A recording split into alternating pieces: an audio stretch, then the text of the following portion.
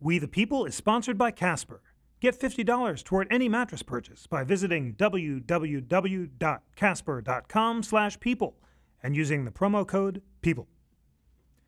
I'm Jeffrey Rosen, President and CEO of the National Constitution Center, and welcome to We the People, a weekly show of constitutional debate.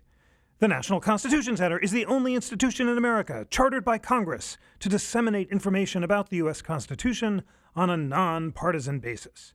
And today we look at the 14th Amendment, in particular the Citizenship Clause, which states, and I'm quoting now from my handy National Constitution Center pocket constitution, quote, "All persons born or naturalized in the United States and subject to the jurisdiction thereof are citizens of the United States and of the state wherein they reside." The question of birthright citizenship has a long and complex history in our country, and we'll address that in today's show. The current controversy concerns the children of immigrants living in the United States illegally. Are these children entitled to full automatic U.S. citizenship, regardless of their parents' immigration status, or not? Some prominent voices say no. In an appearance on the O'Reilly Factor, the Republican presidential candidate Donald Trump suggested that he would challenge the citizenship granted to these children. And here's what he said, quote, "Many lawyers are saying that's not the way it is in terms of this." He's talking about the 14th Amendment. "It's not going to hold up in court. It's going to have to be tested." Whatever the answer, which we will debate today, we know that the answer matters. According to the Pew Research Center, in 2008, 340,000 of the 4.3 million babies born in the United States were the offspring of unauthorized immigrants. In total, 4 million U.S.-born children of unauthorized immigrant parents resided in this country in 2009. Joining us to shed light on this fascinating and important question are two of the world experts on the citizenship question and two extremely distinguished constitutional scholars. Bernadette Myler is the Carl and Sheila Spaeth Professor of Law at Stanford Law School, where she's a scholar of British and American constitutional law and of law and the humanities. Bernie also participated in a fantastic conference about the Declaration of Independence in April at the National Constitution Center, which you can watch at constitutioncenter.org/debate. And William Maiden is the Thomas J. Simmons Professor Emeritus of Law at the Emory University School of Law, where he taught constitutional and administrative law for many years. He's also author of the forthcoming book, The Sustainers, Citizens of the United States, which deals with the Citizenship Clause and the 14th Amendment.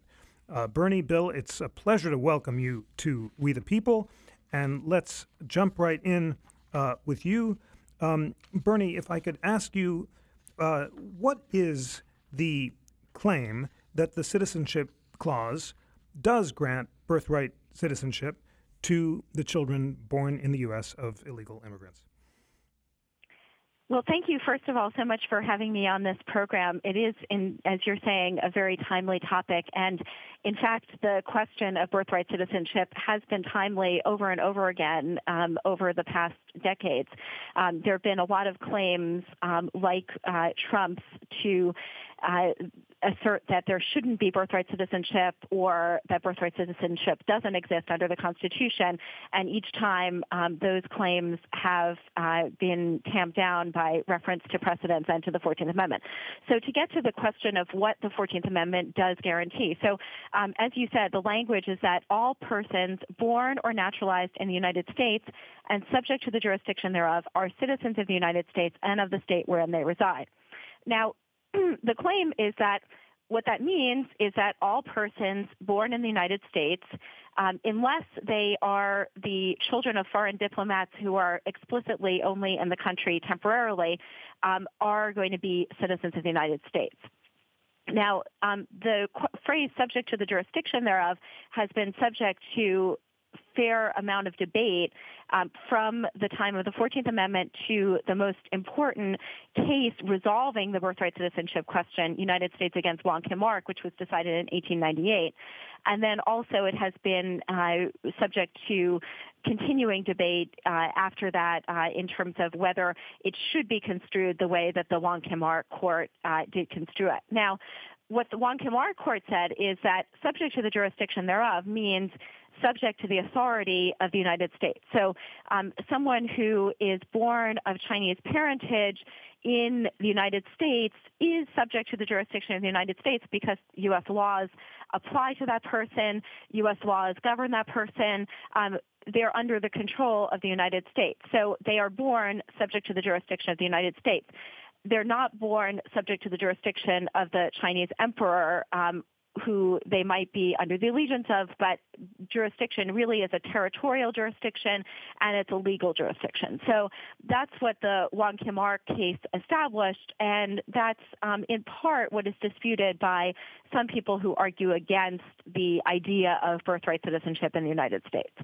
Now, talking about the 14th Amendment itself, it's interesting looking at the congressional debates leading up to ratification of the 14th Amendment because there was a notion, at least among some of the senators who were debating it, that actually birthright citizenship was already guaranteed in the United States, even without this amendment, that this amendment was just making explicit what already was part of the culture and had only been called into question with respect to African Americans in the Dred Scott case, the infamous Dred Scott case. So a lot of the senators actually thought that the language of the citizenship clause of the 14th Amendment was just stating what was already a truism about American citizenship, and that it was citizenship by birth rather than by descent. Now, the alternative is, often people talk about jus soli versus jus sanguinis citizenship. The alternatives are citizenship by birth in the territory, which is jus soli, or citizenship only by descent, which is jus sanguinis. And now a lot of countries have a mix of those two, but we're one of the countries that retains a more pure jus soli conception of citizenship. Thank you so much for that comprehensive introduction to our fascinating subject. Bill, I'd like your response on several levels. Bernie talked about both the text of the 14th Amendment and the meaning of that crucial phrase, subject to the jurisdiction thereof, and also the Wong Kim Ark case and its construction. Can you give the argument on the other side? In what sense might the phrase subject to the jurisdiction thereof, which, as Bernie noted, has been interpreted to exclude the children of ministers and consuls and foreign occupying forces, how might it also be construed to exclude subjects of foreign states? Okay, the relevant language is all citizens born in the United States and subject to the jurisdiction thereof. Now, a point just made was that before the 14th Amendment, there was some sort of a law about citizenship. Well, that's kind of right, but it's probably not exactly on point. Just before, actually, on the day that debate started in Congress on the 14th Amendment, that was the day that Congress had approved the Civil Rights Act of 1866. And that act, it's a statute, it's not the constitutional, but that act said that all persons born in the United States are citizens of the United States unless they're subject to a foreign power. Okay. So now, people in Congress wanted to put that language into the Constitution because, the Republicans then favored citizenship for African Americans and Chinese, and Democrats did not. So Democrats, might take over Congress and they would get rid of the Civil Rights Act. So that the idea was to put it into the Constitution. Now, the 14th Amendment effort started with all persons born in the United States. Well, that had already been debated, and the Democrats had lost. Now, there was more to it. And let me tell you the thing that started the more to it part. Senator Wade of Ohio had said that the first sentence of the new 14th Amendment should simply say all persons. No, he didn't say all persons. He said persons born in the United States were citizens of the state in which they are born. And just that. As soon as he said that, he understood that offering had a whole lot of opposition in the Senate. That's where the point was first made. And at that point, Senator Fessenden, who was chairman of the Senate, or rather of the Congress Reconstruction Committee, got up and asked a modest question, which simply was, what about the parents of what about the parents of children born in the United States? And of course, Wade had no answer to that question. And then what happened was that the Senate went into a caucus for about 4 days, and out of that caucus, we got the present language, which is that all persons born in the United States and subject to the jurisdiction thereof. Now, again, there's no problem. There was then, there is no problem now with the first part, born in the United States. I mean, it's what it is. I mean, you're either born here or you are not. But then, those two clauses are separated by an and. You have to meet them both. Well, certainly, subject to the jurisdiction included Fessenden's question. You know, you can't be here as a tourist and have a child here and gain birthright citizenship for that child. They didn't even have to debate that. But there was a lot. There was a whole lot left. I mean, what if the parents in birthright citizenship, the parents are the main players. That was agreed on. You read the whole legislative history, and the parents count. They are the players. And there's a lot about them. They have to be, let's just say that they have to be law-abiding. That's great. I'm going to stop there because it's such a powerful point, and I want Bernie to respond to this central claim that the 1866 Civil Rights Act, which you quoted, gives a particular construction about subject to the jurisdiction thereof. Let's quote it again. The Civil Rights Act said, all persons born in the United States and not subject to any foreign power, excluding Indians not taxed, are hereby declared to be citizens of the United States. Bernie, Bill says that this means that if you are subject to a foreign power, then you can't be a birthright citizen. And there are subsequent cases confirming that interpretation, including the Slaughterhouse case, which noted that the main purpose of the Citizenship Clause was to establish the citizenship of African Americans, and the phrase subject to its jurisdiction was intended to exclude from its operation children of ministers, consuls, and citizens or subjects of foreign states born within the United States. Tell us about that textual argument and also about the Slaughterhouse precedent.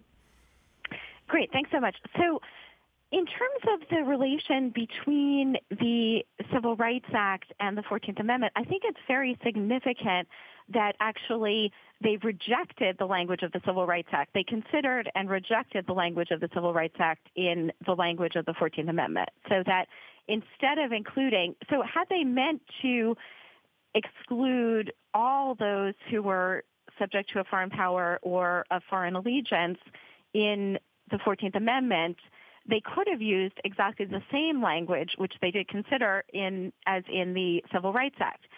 Instead, they decided to only use the language subject to the jurisdiction thereof, subject to the jurisdiction of the United States, which didn't exclude all those who were subject to a foreign power.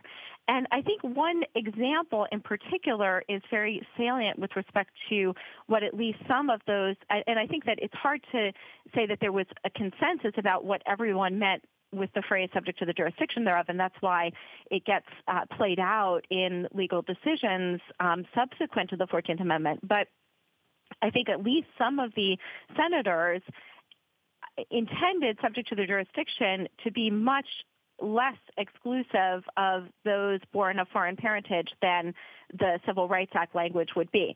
And I think the example of Chinese Americans is very salient here, because there was a lot of discussion about what would happen to children of Chinese laborers or Chinese immigrants once this amendment was passed, and there was a lot of fear about whether they would become citizens under this clause. And several of the senators said, sure, yeah, they'll become citizens, and I don't see what the problem is.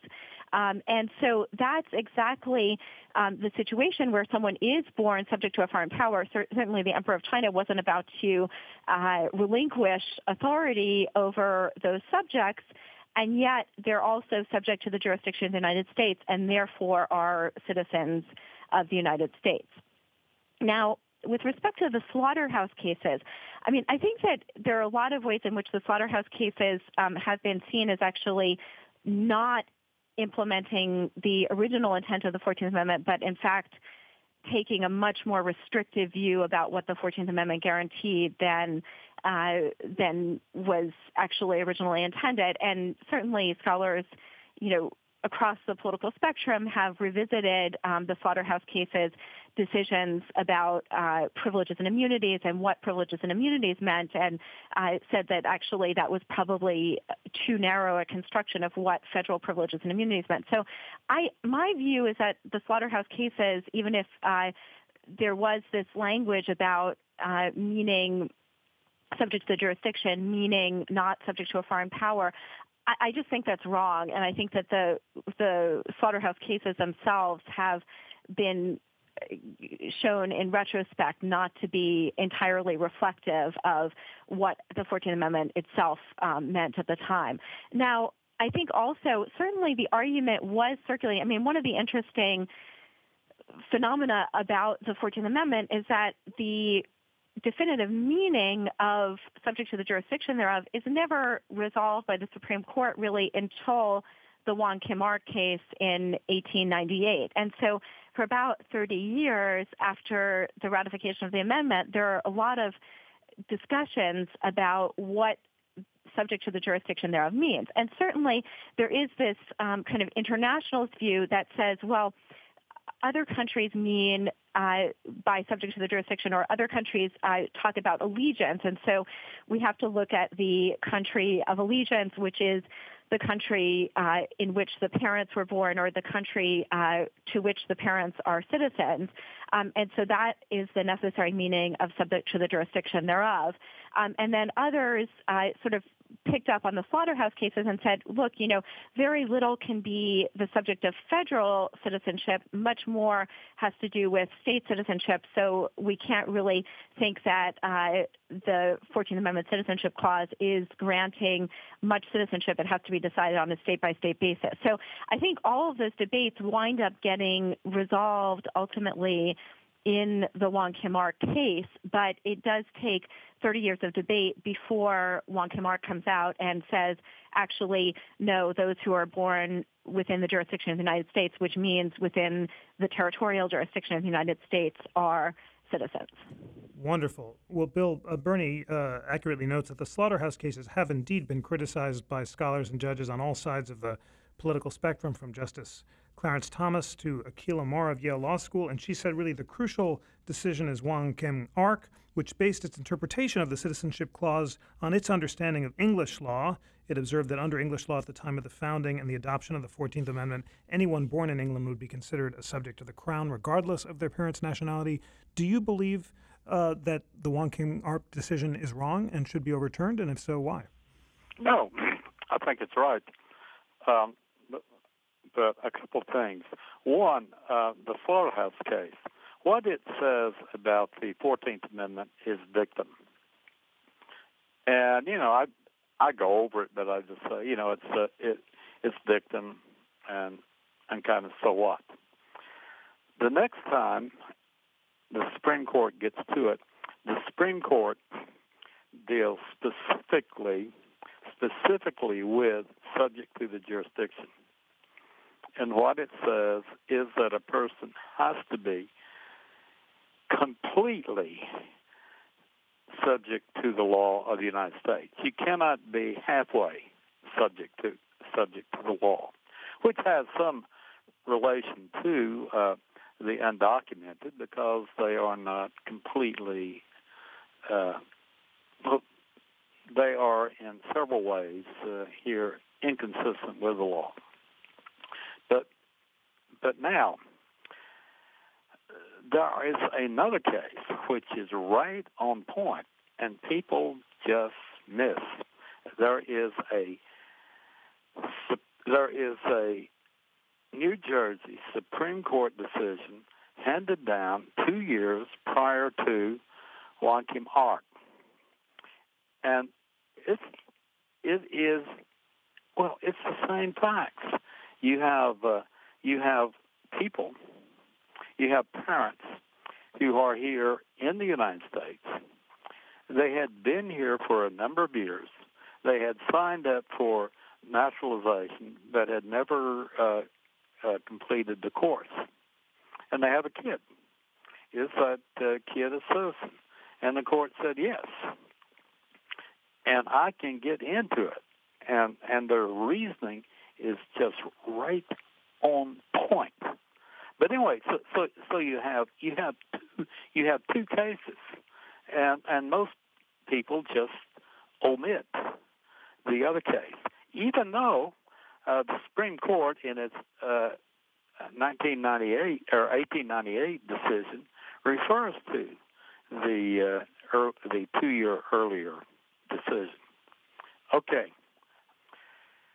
The 1898 decision, well, Justice Gray was really upset with Collins. And Collins was in the case. He was an amicus or something like that. And he had an article, and he really did not like the Chinese Americans. He did not like that they could become United States citizens. And Gray did not like that at all. And in his decision, about 2/3 of his decision, I mean, it's not about the 14th Amendment. It just goes back and forth, and he uses quotes as from the two prior Supreme Court decisions on point, Shanks and the Inglis case, and what those cases are about is that citizenship depends upon whether or not the child has, quote, partaken of the national character of the parents. Now, I know that majority opinion is correct because both cases had a dissent. And in both cases, a single justice said, look, all we have to worry about is Calvin's case.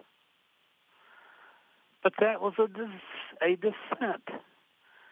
No one, it was a dissent. Now, when you get to the very end of the 1898 Supreme Court decision, Gray finally says, the court is presented with a single question. The single question is whether or not a child born to immigrants who are domiciled in the United States, can that child be a citizen? And the court, and now Gray is joined by the other seven justices in saying, yes, they can be a citizen. That's what the court comes down to. And I agree. But it doesn't, no way does that case stand for the proposition that somehow the 14th Amendment is based on Calvin's case. And if you look at the legislative history, as I have carefully, no one mentions Calvin's case. It's just not there. No one cared about it. That is great, and that is a perfect time for me to say the magic words. And now a word from our sponsor. We the People is sponsored by Casper. Casper is an online retailer of premium mattresses for a fraction of the price. The mattress industry has inherently forced consumers into paying notoriously high markups. Casper is revolutionizing the mattress industry by cutting the cost of dealing with resellers and showrooms and passing that savings directly to the customer. That would be you, we the people. Speaking of revolution, if King George had had more sleep, he might not have issued the notorious writs of assistance that sparked the American Revolution. In fact, when John Adams heard about Casper mattresses, no doubt he would have said, at that moment, the child independence was born. Casper offers an obsessively engineered mattress at a shockingly fair price. The mattresses have just the right sink, just the right bounce. Two technologies, latex foam and memory foam, come together for better nights and brighter days. Just $500 for a twin-size mattress and $950 for a king-size mattress. Comparing that to industry averages, that's an outstanding price. There's a risk-free trial and return policy. Try sleeping on a Casper for 100 days with free delivery and painless returns. Get $50 toward any mattress purchase by visiting www.casper.com/people and using the promo code PEOPLE. All right, we're returning to our fascinating discussion about the scope of the Birthright Citizenship Clause. Bernie, I'd like to ask you about what Congress could do in this area. Some have argued that because Congress has plenary power in the area of naturalization, it could pass legislation contrary to the court's holding in Wong Kim Ark that the Citizenship Clause grants birthright citizenship. Is that correct? No, that's not correct. So one thing that Wong Kim Ark says towards the end of Gray's opinion, which we were just being pointed to, is that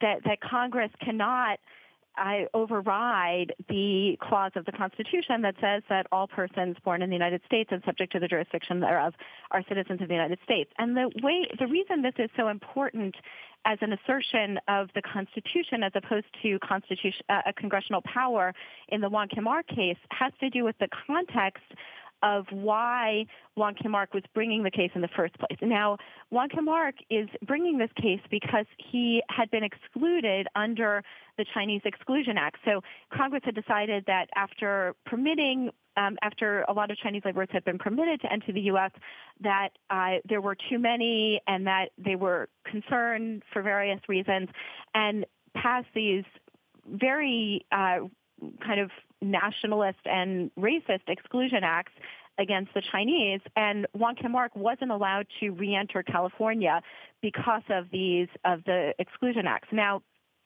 the fact that he had his citizenship on constitutional grounds meant that despite any legislative will, he had to be readmitted. So I think that one thing we learn from Wong Kim Ark and from other cases is that Congress can't just override Supreme Court decisions about the Constitution. I mean, if it does, it will be slapped down again by the court. I mean, something that we, on a very different area, that is similar is the city of Bernie against Flores case, where Congress tried to increase, through the Religious Freedom Restoration Act, increase the level of scrutiny being given to burdens on religious exercise. And the court said, no, it's up to us to decide what the meaning of the Constitution is and how we implement the Constitution. So I think we'd get to a really significant separation of powers problem if Congress tried to change the meaning of birthright citizenship under the Constitution. Yeah. Bill, do you agree with Bernie that the Supreme Court is unlikely to find? I'm just going to ask sort of a two-part question. Do you agree that Congress lacks the power to grant to deny birthright citizenship, contrary to Wong Kim Ark? Would the Supreme Court strike down a law that purported to challenge Wong Kim Ark? And if you think it would, do you think that the court might reconsider Wong Kim Ark if presented the opportunity? Look, I disagree with the whole argument there.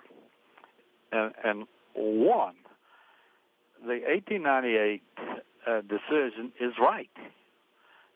If a person is domiciled here and they lived here lawfully, and that's precisely what the Supreme Court said, then a child born to them, even though they're not yet a citizen, the child born to them is a citizen. I agree with that. Here's what I disagree. You cannot, Congress, well, let me start over. Yes, the 14th Amendment is a part of the Constitution, and it tops any law that Congress might pass. But the way that Congress can provide a legal space for the undocumented is by naturalization. That's a separate part of the Constitution. Congress has its own power. Right now, the undocumented violate our immigration and naturalization law. But Congress can, if it wishes, and for 30 years it has chosen not to do anything, but Congress can enact a naturalization law that will provide a space for the undocumented, at the end of which they can, if they wish, and according to rules that Congress might then set out, then they can be naturalized. And then after they are naturalized, then their kids, after that point, will be citizens under the 14th Amendment. Now, the kids themselves, you have a child here. That child did not himself or herself violate the law. They were either born here or they were brought here. They didn't violate the law. So you want to give them a break. And the way you do it is by the naturalization law. You cannot beat the last Supreme Court. The last Supreme Court decision was 1898. You're not going to beat those cases.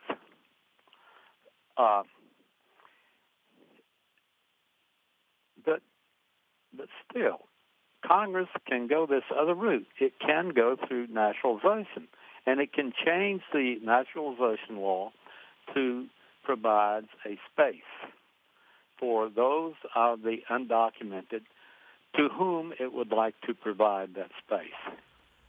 Bernie, I hear a bill saying that Congress might, through statute, deny birthright citizenship to children of undocumented aliens, but provide an alternative mechanism for allowing the parents to be naturalized. How do you think the Supreme Court would view such a statute? And more broadly, assuming that Congress does attempt to deny birthright citizenship in some ways, take us through whether you think there might be any votes on the court for reexamining the traditional presumption that birthright citizenship is part of the 14th Amendment.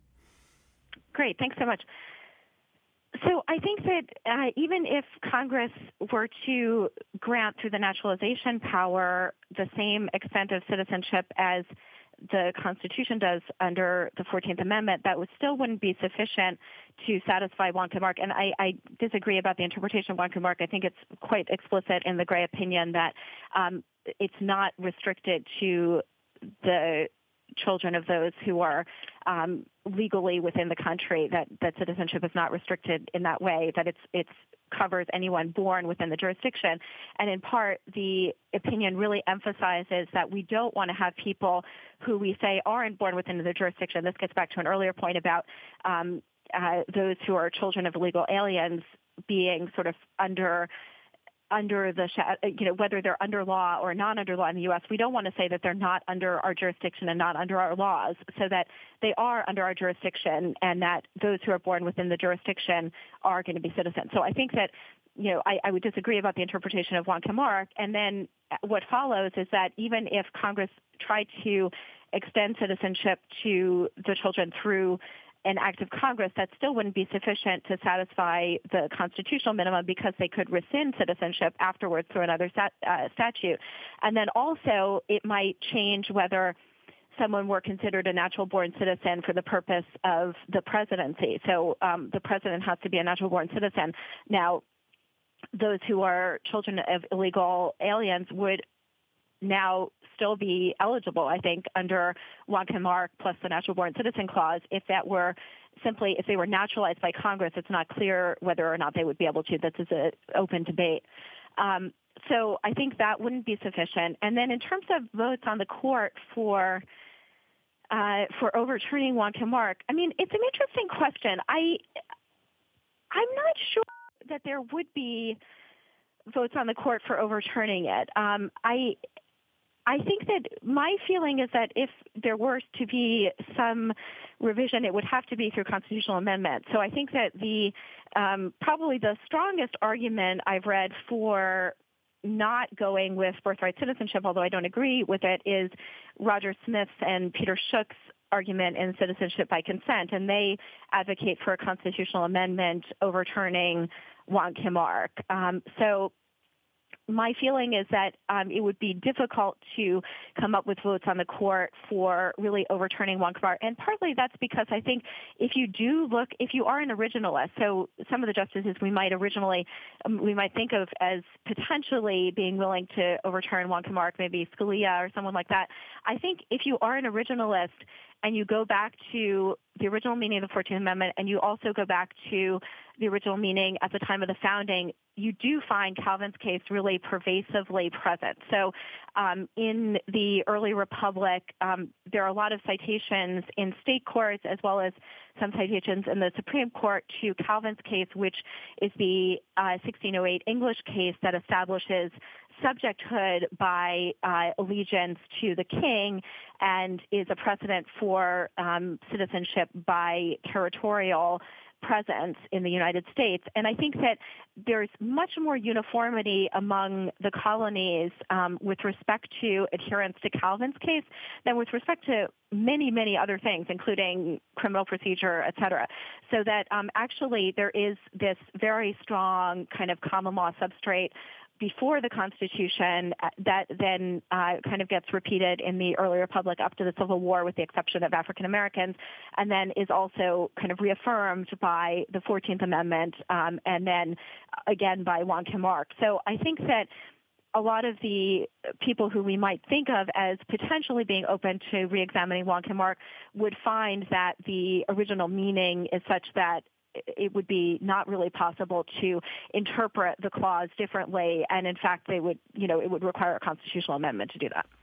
Great, Bill. The citizenship of African Americans has come up several times, and one thing that the 14th Amendment did is overturn what Bernie called the notorious holding in the Dred Scott decision that even free African Americans could not be citizens of the United States. Was Taney wrong to make that holding, and what is, more broadly, tell us, has this claim that birthright citizenship is not guaranteed by the 14th Amendment to the children of illegal immigrants, has it been raised before in American history, and how those arguments fared? Well, Jeffrey, look, the Civil War and then the Civil Rights Act of 1866 and the 14th Amendment were all about overturning Dred Scott. No one has a problem. No one has a problem with that. Look, the thing that I think I am being asked is, do I agree with the Wonky Mark case? Yes, I do. But now, there is this part about subject to the jurisdiction thereof. And again, what does it mean? Look, the question that sent the 14th Amendment into a caucus was the question about, what about parents who are here temporarily? What if they have a question? And the answer to that was no, they are not. And the language that addressed that and other issues, for instance, what do you do about American Indians? That is subject to the jurisdiction. That phrase is big, and we cannot ignore it. Sure, Wonky Mark is right, but at the same time, there is this other part of subject to the jurisdiction, and we have to deal with that. Well, I'm going to ask now for closing arguments, but perhaps I can ask you, Bernie, to focus on this phrase, subject to the jurisdiction. Tell us, what is the status of the kids of diplomats? If they run over someone in a car, can they be tried in court? What's the scope of diplomatic immunity? And more broadly, what does that diplomatic immunity tell us about the scope of the phrase subject to the jurisdiction thereof and its implications for the birthright citizenship of illegal aliens and their kids?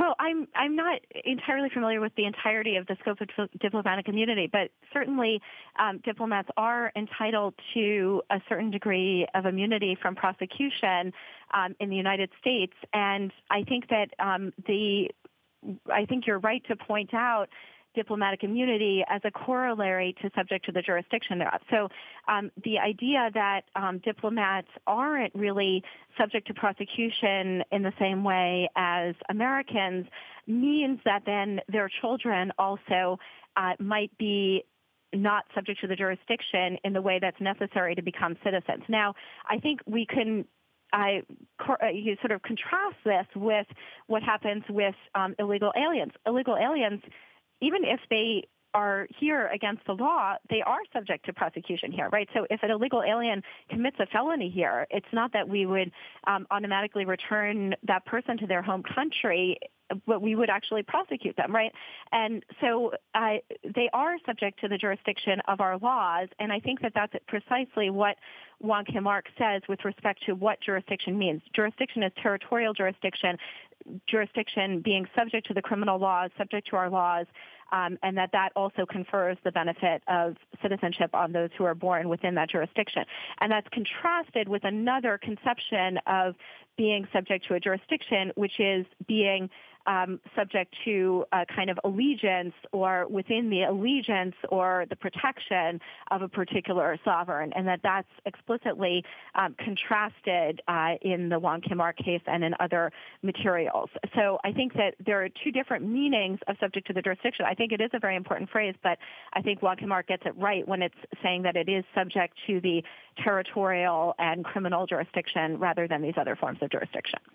Wonderful. Thank you so much for those closing thoughts. Bill, the last word is to you. Tell us about your interpretation of subject to the jurisdiction, why you think that the children of illegal immigrants are not subject to the jurisdiction of the United States, and why they should be excluded from birthright citizenship. Okay. The first thing is, I'm not saying that the undocumented or their kids cannot gain a space, a legitimate space here. And I'm not saying that they cannot be naturalized as citizens. Yes, they can. But you cannot go under the 14th Amendment. Now, subject to the jurisdiction does not mean territorial jurisdiction. The Supreme Court has said that. It's something else. And in maybe an hour, we might get to it.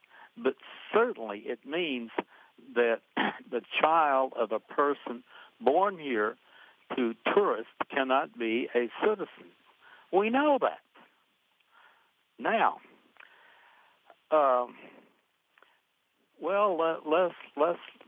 let's just leave it. Just leave it as I said.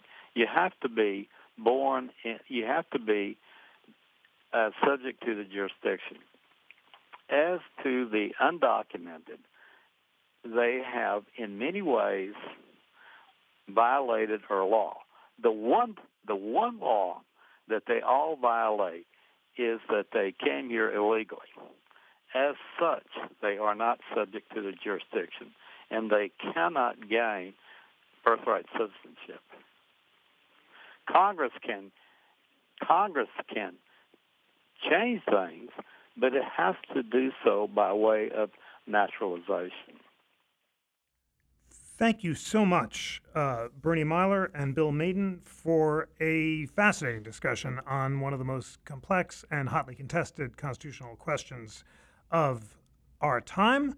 And I want to also thank our great engineer, Jason Gregory, and our producer, Nicandro Iannacci. Research on this show was provided by Lana Ulrich and Daniele Evans. Get the latest constitutional news and continue today's excellent conversation on our Facebook page, facebook.com/ConstitutionCTR, and on our Twitter feed, @ConstitutionCTR. Send your questions, comments, and suggestions about the show to editor@constitutioncenter.org. If you haven't done so already, please subscribe to We the People on iTunes. Just search for us in the iTunes Store. While you're there, leave us a review. It helps other people discover what we do. We the People is a member of Slate's Panoply Network. Check out all of our great brother and sister podcasts at itunes.com/panoply. Despite our wonderful congressional charter, the National Constitution Center is a private nonprofit. We receive little government support, and we rely entirely on the generosity of people around the country who are inspired by our nonpartisan mission of constitutional debate and education. Please consider becoming a member to support our work, including this great podcast. Visit constitutioncenter.org/membership to learn more. And please join us next week. On behalf of the National Constitution Center, I'm Jeffrey Rosen.